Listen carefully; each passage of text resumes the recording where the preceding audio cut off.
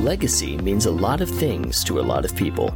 To some, it's lasting integrity. It's building and maintaining a history of greatness. It's making an impact on people and community. For others, it's dependable security and assurance in an uncertain time. To us, it's all of that and more. It's a mindset, a brother and sisterhood of hardworking people dedicated to doing the right thing for you and those you care about. Of growing today for a better tomorrow. That's what legacy means at Southwestern Legacy Insurance Group. What does it mean to you? Let's talk legacy. Well, welcome to Let's Talk Legacy. I'm Gary Michaels, your host, and really excited about today's episode. We have Miss Sue Humphrey as our guest. She's a three-time Olympic coach, has been on the cutting edge of women's athletics for over 50 years of coaching, providing guidance to beginners as young as 7 years old, all the way to gold medalists, competing at the highest level on the planet. That's just your love, isn't it? It is. It's my whole life. How did you get started in the track and field space? Well, it was kind of by accident, actually. When I was in freshman year of high school, I took an elective class, and there was this other female and myself, and we were the only females in the class. So we kind of bonded that way. And she was, at the time, I didn't know it, but she was one of the top sprinters in the United States. And so we didn't have any kind of interscholastic track for girls at that time in the high school. And she was good enough that she went over and trained with the junior college men's team.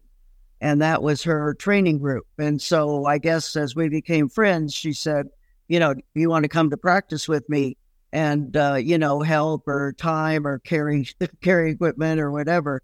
And I did. And then that was kind of the bug bit, and it's been working ever since. So as we know, the enacting of Title IX was a huge boom for women's sports. Can you explain to some of our listeners what Title IX was? Well, Title IX was basically an attempt to mandate by law the equality of opportunities for women and high school girls especially, and college women in sports, that the men had interscholastic sports that competed in high school. They had college scholarship opportunities and professional leagues. The women did not, so it became mandated by law that women had to have the same opportunities and same funding and programs and everything else. Because when I was in high school, I call them the country club sports, but, it was golf, tennis, and badminton. And those were the only three sports that I had the opportunity, if I wanted to play interscholastically. It's come a long way, definitely. There's still inequalities, but it's a lot better than it was, 50 years ago. During Title IX, even before Title IX, what sort of discrimination did women face? What kind of challenges did you have trying to bring women forward? Well, the lack of opportunity was the main thing. Obviously, funding is always an issue, and there were no scholarships, there were no collegiate programs, or the prestige that goes with having a college and high school program. Right. So you get the gig at Arizona State, and you're starting to build a program, and you're doing well. And then how do you move to coaching at the Olympic level? Because that's a whole nother deal. I mean, how does someone get called up to the Olympics? We know that athletes have to do by performance and whatnot. How is a coach evaluated to coach in the Olympics? Well, it's a similar way of a performance, but it's performance off the track, if you will. When I started, again, being very young, I started coaching at 15. So every year we would go to a national convention for the USA track and field. Through that group is how I got my foot into the national and international scene, and work your way through different committees and, again, volunteer to do work. Everything is volunteer. That's what people don't always understand, is that, you might be called the head Olympic coach, but what you get is your ticket there and your ticket home and a sweatshirt and a sweatsuit. And so that's it. So there's a lot more to it than that, right? There's a lot more to it, and the stress and the press and everything else, but it's the reward of the prestige and just the honor to represent your country and to work with this level of athlete. So in the Olympics, what was it like the first time you're at the Olympic Games? In 92, that was the first Olympic Games. We got to walk in the opening ceremonies. You had to go wait for 5 hours before you could march in and all of that. But in 92, if you remember back, was the first year of the basketball dream team. And so we had the men's basketball team there with Michael Jordan and Larry Bird, all of them, Barkley. And that created a whole new, totally different dynamic. But walking in and being part of that and looking at the crowd and seeing the American flags waving, even though we're in Barcelona, Spain, that's a memory that'll be with me always. You know, one of the sessions early on in the program, it was a morning session, so it wasn't real crowded. And so I was just sitting there kind of waiting for different things to happen. And, you know, I looked around and I'm like, you know, this is just like another track meet, but then your eyes go over to the rings. And there are the Olympic rings, and there's the Olympic flame.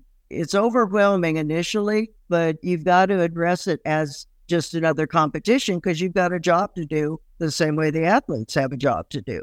So you work with some of the biggest names in track and field. I mean, you really have, women and men. Yes. Including Wilt Chamberlain. I'd love to hear how you got a chance to work with Wilt, but Jackie Joyner-Kersee, Florence Griffith Joyner, the gold medalist from 1996, Charles Austin. I mean, these are the top athletes in the world in this space. Yeah, but to me, they're just friends. So it's, yeah. You know, well, I'll start with Charles because he was the one that directly I had been coaching on a personal level, you know, day to day, week to week since 1990.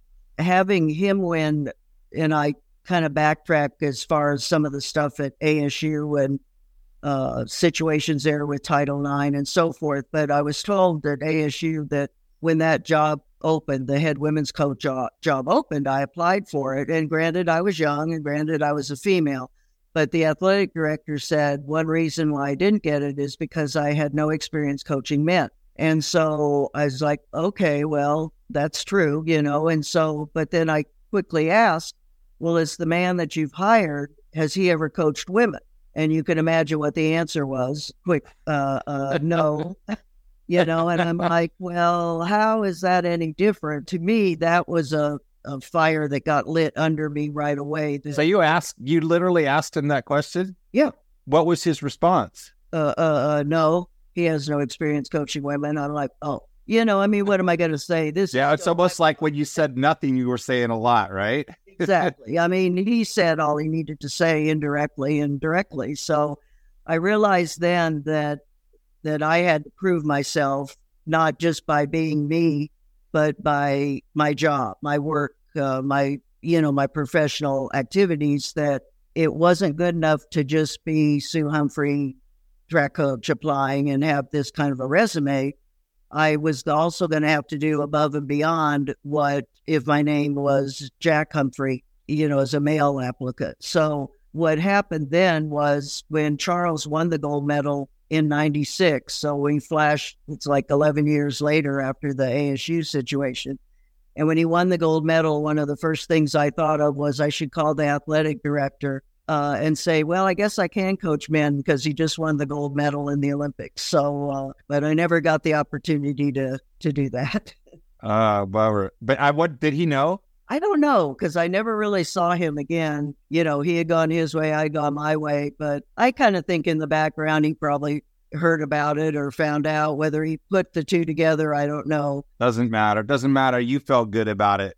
I felt, you know, and it was a motivator for me back in the mid 70s to say, okay, I've got to prove myself above and beyond, not just by one part of work, but above and beyond, but unlike what the male counterparts had to. So then you ask about Wilt and Jackie and Florence. I had friends and had a community built up, and one of those was Bob Kersee, who ended up being Jackie's husband later on. But when I first met him, he was just another club coach in the Southern California area. And so he had developed a relationship with Wilt, and Wilt had started a club called Wilt's Athletic Club. kind of run out of UCLA. And so when I went over to Southern California, I had gone with one of my athletes. Bobby asked if the other athlete and I could be part of Wilt's athletic club. And, of course, yeah, of course. So we became kind of the satellite, the field event group for Wilt's athletic club. Wilt would pay some expenses for me to travel. We would train mostly out of Long Beach, not out of UCLA. So that's an hour drive each way. He would come down to Long Beach sometimes and come to our practices and just kind of goof around and pay attention to the athletes that were down in that area too. So it was that way that I developed a good relationship with him. I mean, Wilt was a big supporter for women's sports, whether it be, track, or he played volleyball there after his basketball was over. And he was just very, very supportive to me and to some of the athletes I worked with, and I'll always be appreciative of that. So you worked with Jackie because you knew her husband? Yes and no. In other words, it didn't hurt that I knew her husband and who was her coach before.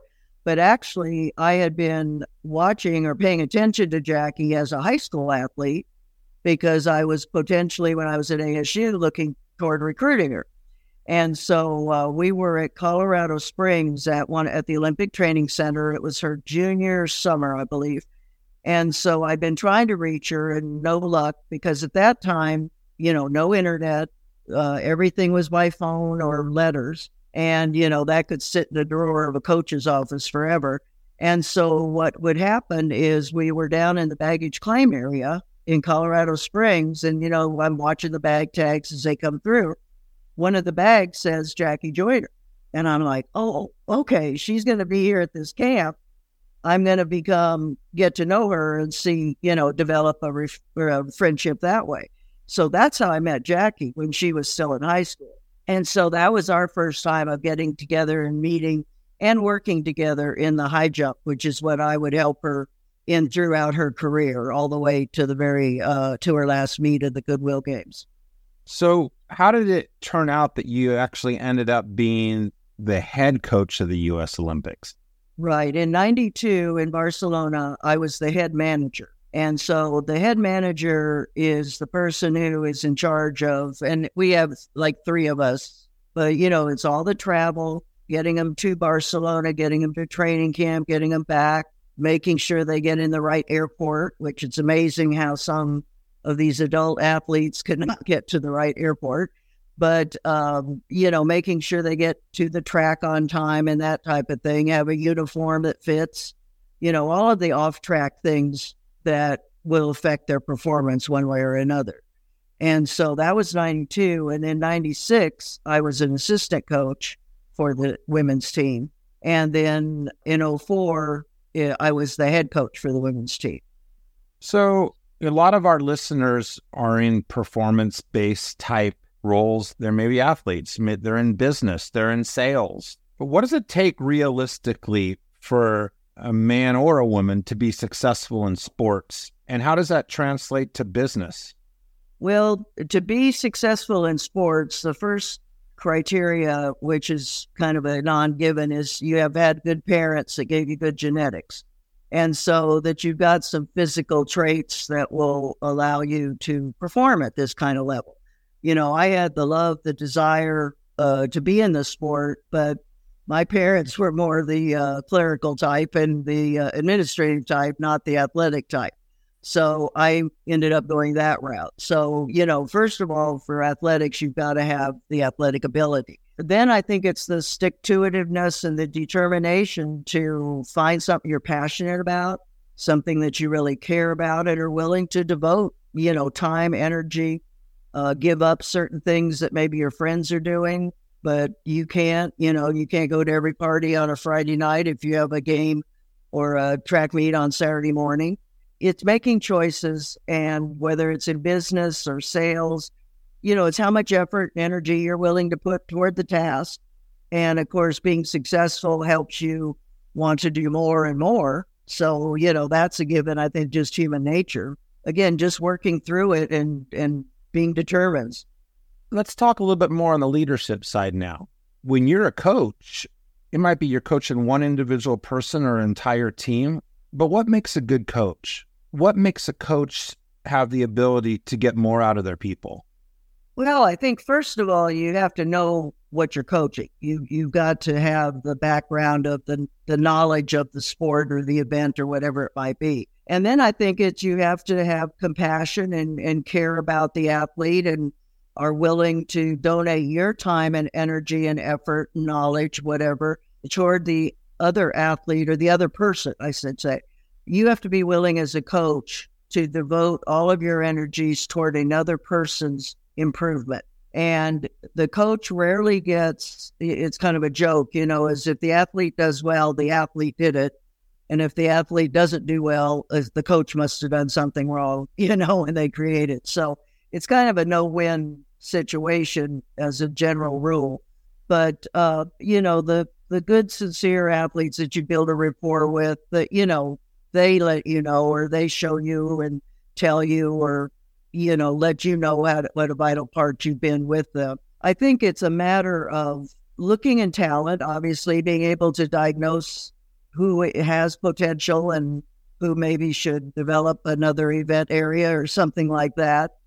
Being truthful, being honest. I mean, you can get into all these adjectives about a good leader, trustworthy, loyal, and all of that. Same things that you would ask the athlete to show toward you. So it's a matter of developing a good partnership and being willing to, go through thick and thin and not give up on each other. When things aren't going right, it's easy to maybe start looking around or bail or, what's a quick way out of this? And that's not life. And sometimes we have to go through a lot of not so nice things before we get the pot of gold at the end of the rainbow. Sue, what's been your biggest victory? Survival till now, I think. But, it's hard to pick one because I can say performance-wise, okay, having an athlete win a gold medal is obviously the top of the ladder. But, then personally being named a head Olympic coach is a personal top honor. For me now, I'm working with high school kids and a few post-collegiates, but just seeing them improve is a reward for me, is to me, judging how good a coach you are is what level was that student when they came to you and what level are they either now or when they left you. I think almost anybody can take an elite level athlete that's already established and not screw them up too much. But it really takes a coach to get a young, rough, untrained athlete, a young athlete, and to mold them and train them into somebody who's a better performer. What was the biggest hurdle you've ever had to overcome in your life? Well, I think, again, being a female in a male's world and putting up with some negative comments and negative actions toward me, being criticized for being too pushy. I've been called a few things by some of my male counterparts that basically rely that if I was a male, those would be seen as compliments. But as a female, I'm too pushy and I'm not cooperating. And yet, on a male side, that's considered good.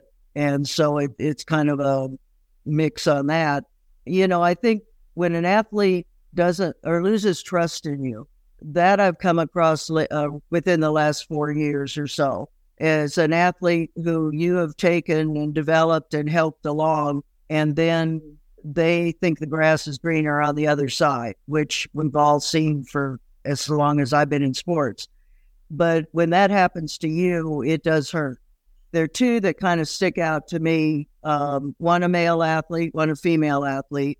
Again, it's after they've achieved pretty reasonable success. I don't want to mention names, but I'm still friends with them all today. One has come back and one kind of neutralized, but we did make amends. So I think, I didn't hold a big grudge because it was more of an internal pain than them doing something nasty publicly or, creating some drama for me in a public professional way. Yeah. I think then maybe I would not have been quite so welcoming back. But I do always remember the prodigal son and that story. And so I kind of joke about my prodigal son or my prodigal daughter coming back at times. Well, it's interesting. I think that people are a product of the way they were raised, and they're doing the best they can at that moment, usually with the tools that they have and the background they have. And I think we as human beings, for the most part, we're forgiving people that want to give people a second chance and a third chance. But then sometimes our weakness is we give people too many chances, right? Right. See, and that's the other thing. Am I being a sponge? Am I being just, stupid about this? Right. You're a servant. I can tell you are. Just talking to you today, I don't think you ever did this for the money. I think you did this because you cared about people. I think you did this, you volunteered your time because you wanted to make the sport better. You wanted to pour into a particular human being to make them better. So obviously legacy is important to you. What does legacy mean to you? Legacy, I think, ultimately is helping somebody achieve more than they thought they could achieve within themselves. That seeing something in a person, seeing some good things in a person when maybe they don't see it or other people have told them how bad they are, and yet you say, no, you can work out of this. And being able to help someone, again, achieve better than what they anticipated or what they even thought of as being possible. As a coach, improvement and performance is always there. That's kind of a goal that we have just on a performance level. But to me, the legacy is also what kind of a father has this athlete become? What kind of a mother? What kind of a friend? Helping them in what I call the off-the-track attributes of life and being a good human being. Maybe when they came, they were a little rough around the edges, a little unpolished, if you will, but through working with them and through them with different experiences and giving them the opportunity to stumble and yet to be there to help pick them up. I think that's important too, because when they're winning, everybody's around them and being supportive. When things go bad, you look around and you're kind of an orphan at times. And I never want my kids to feel that they've been abandoned. What about leaving a legacy for the sport? I think for the sport, the legacy would be that women have value and women can do the job and women don't have to wait for the men to tell them what to do. A lot of times now, most of the men that I work with in USA Track and Field are real good and are like brothers to me. And now that's different than 50 years ago, because 50 years ago, it was more of a us versus them. But as time has gone on, and I think, again, we've had to earn our trust and reputation through our body of work. And so, certain coaches know, if you need this, go to Sue. If you need this, go to Terry. If you need this, go to Carol. Or, we've developed niches as we've worked our way up. And I think that the legacy then for women is that we get the job done. We can multitask. And in many cases, and I the men have told me this too, so I'm not just bragging one way or the other, is, the way the women's committee and the women's team have organized and done things, the men have copied. The men have felt, oh, well, maybe that is a little better organization and protocol than what we were following. So they kind of follow in our footsteps sometimes, and sometimes we follow in theirs. So again, it's developed into a lot more of a cohesive group over the years, but there's still a few of us old veterans that, we remember how it was. And so we don't want to get too starry-eyed and forget the past, because the past can reappear very quickly, as we've seen with some of the society changes lately, maybe against women's rights. So we want to be real careful that things don't slip just because of people being oblivious to it. So I'd like to just ask a couple more quick questions. Many of the principles that we've talked about today, you bring out in your book called I Want to Run. Tell us about the book and why you decided to write it. The book is a basic beginner book, if you will. It's a blueprint for a young athlete a young parent of a young athlete, or a young coach. It's a beginning book of the history of the sport, a little bit of background with the sport and the Olympics and how that relates to track and field. But then, because the running part is more popular than field events, unfortunately, but I focused just on the running events, from the 100 meters up through the distance, the hurdles, steeplechase, the relays, and gave a brief introduction of those events, explained the event, what's needed, what equipment is needed, gave some training theories and training advice, some sample workouts, and went through each event individually and then tied them together where they would tie with other events. And then the last part of the book is dealing on the off-the-track activities that will relate back and affect how you perform. The sleep, the nutrition, academic preparation, because it does you no good to be the fastest kid in the class if you can't read or write and you can't be on the team due to ineligibility. I also put in there a little bit about what the colleges expect and what they're looking for a high school athlete who's interested in pursuing that next level of college. So it's a good it's a beginning book as a crossover for all the track events and for getting involved in the sport of track and field. And I thought the title was pretty easy to remember so that they could look it up on Amazon very quickly. Right on. I guess the last question I have for you is, what's next for Sue? I'm working with some high school athletes now and a few post-collegiates. I've also gotten into the virtual world a little bit more. Just finished sponsoring a virtual summit called the Gold Medal Coaches Summit. And it is still available online, but we had a week long of 5 speakers a day, so 30 speakers from all areas of track and field. And it was some of the elite level coaches and some of the top high school coaches. And we gave different presentations on all different topics relating to track and field.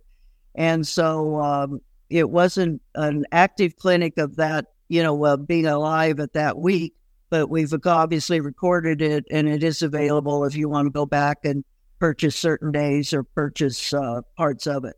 So how would someone get a hold of Sue? They want to ask you a question. They want to get recommendations for good programs. Maybe they want to be coached. Maybe they want to get your book. How would someone reach you? I'm in the process of building a website, so I don't have the website per se, but my email is pretty easy. It's my last name, Humphrey, H.J., Humphrey High Jump @gmail.com. Right on. Well, gosh, just really appreciate you taking the time to come on our show, and you are leaving a legacy for the sport. It really is special what you've done. That's just awesome. So thank you. I appreciate it. Thank you for the opportunity to share. If you've enjoyed today's podcast and want to learn more, visit us at southwesternlegacy.com. Shoot us an email via our easy contact form to find out how you can become an agent or how we can meet your needs for final expense coverage. You can find this and other episodes at letstalklegacypod.com on Apple Podcasts, Spotify, Stitcher, Amazon, and anywhere else you listen to podcasts. Let's Talk Legacy is a presentation of the Southwestern Legacy Insurance Group, a member of Southwestern Family of Companies.